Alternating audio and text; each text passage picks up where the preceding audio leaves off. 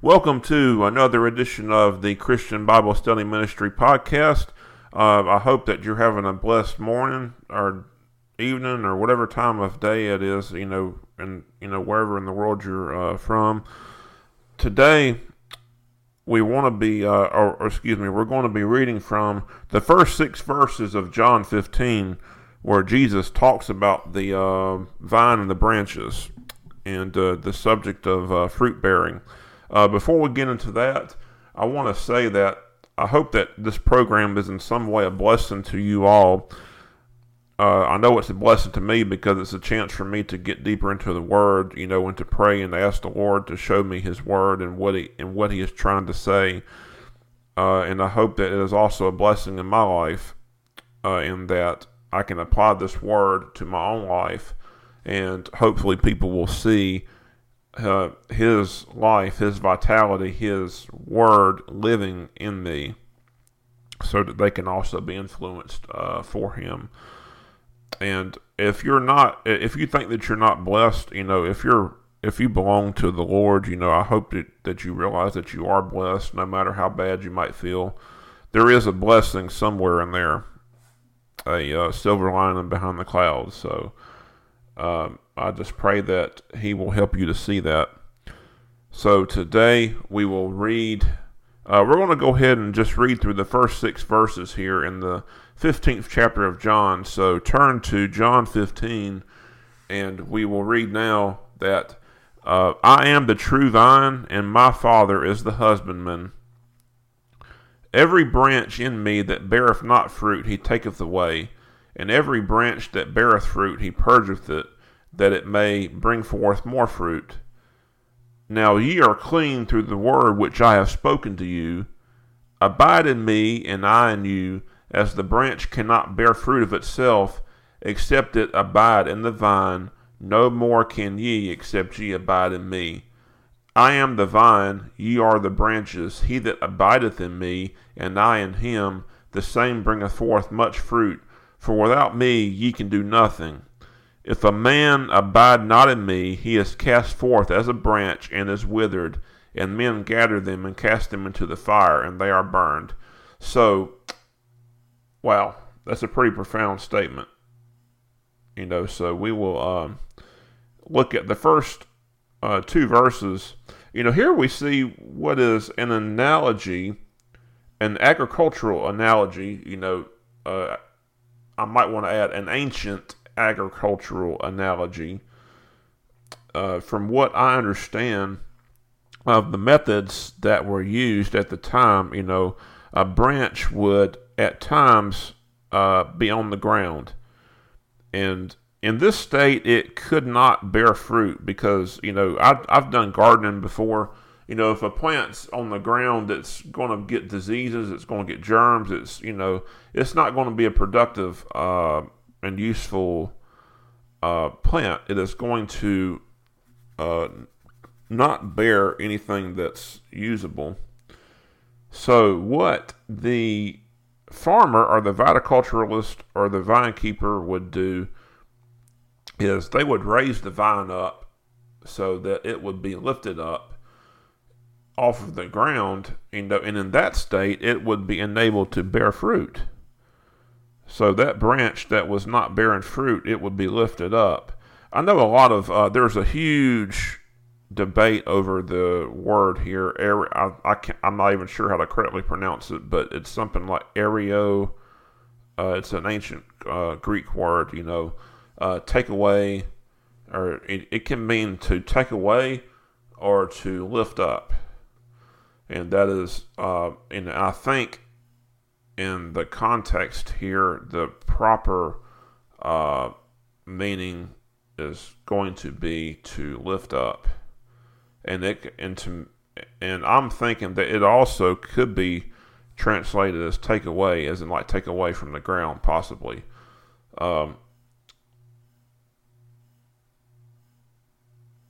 Because a vine keeper would not want to throw away a valuable part of the plant. He would want to keep that plant. He would want to raise that up and so that he could get fruit from it.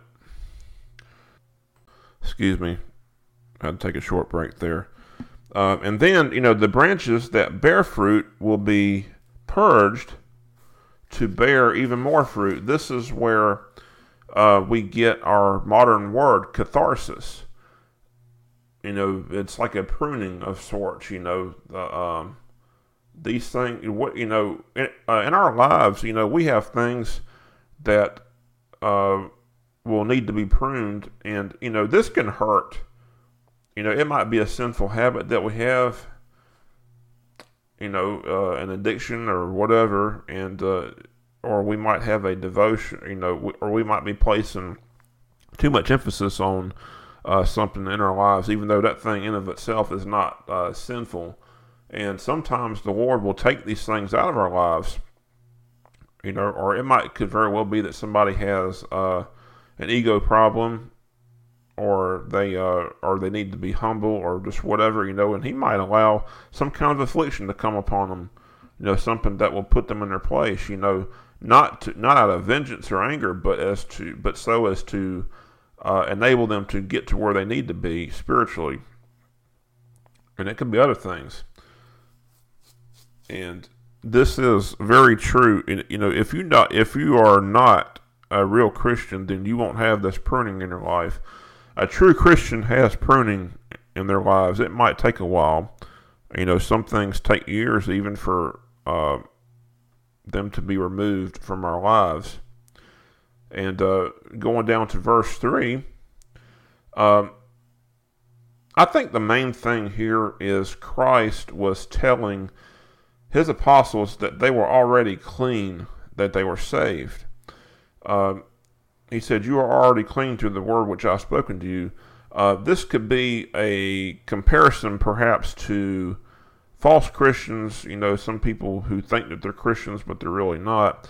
And, that's what some people say. And in another context, I would agree with that.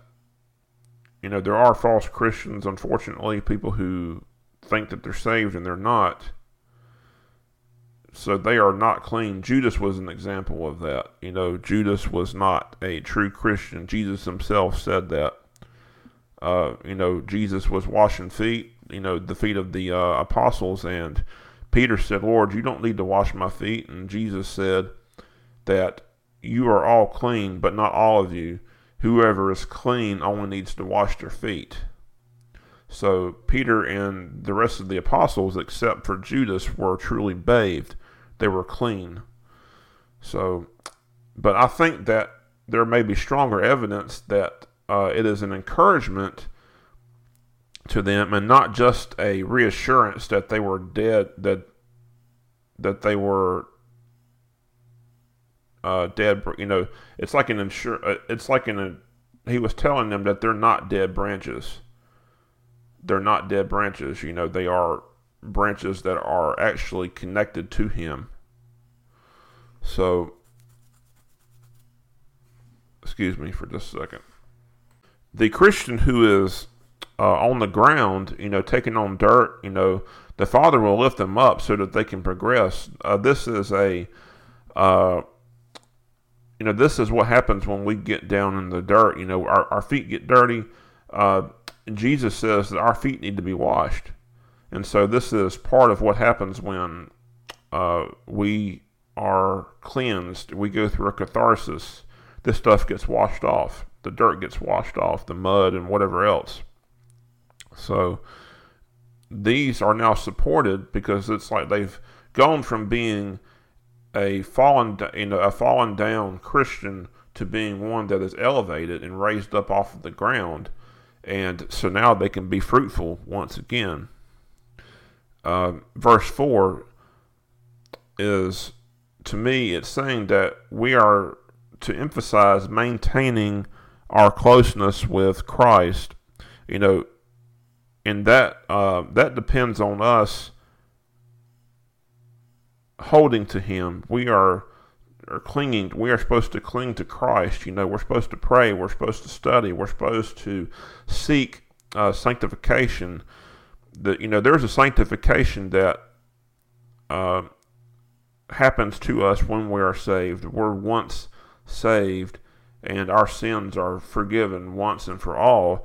But there is also the sanctification that occurs, that has to occur on a daily basis, because we live in an evil world. We're tempted by all sorts of things, and sometimes, our feet get dirty, and so we have to cling to Him. We have to pray we have to pray and confess our sins. That is staying close to Him, and we need to listen to Him. Verse 5, this is the same as verse 4. So, and so it's being said again for emphasis. It is, and he's saying that apart from Him, apart from Christ, we cannot bear fruit.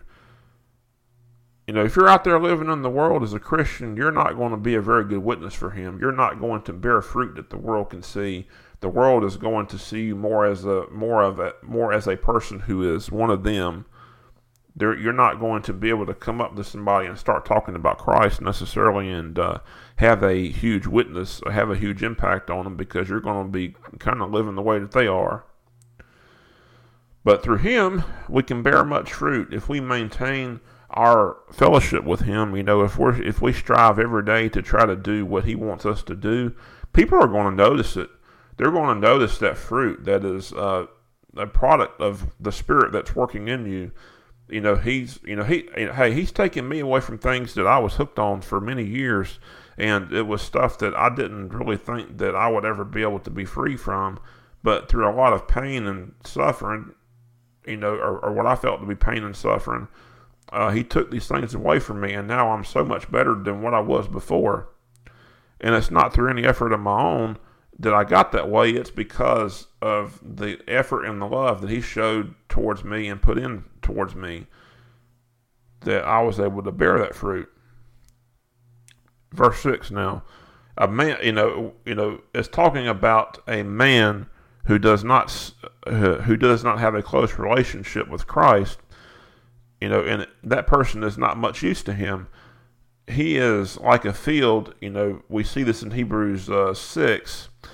I think it's somewhere at verses 4 through 9, actually, or maybe 12. That it's a field is burned, a field that has borne no good crops for the Lord to use.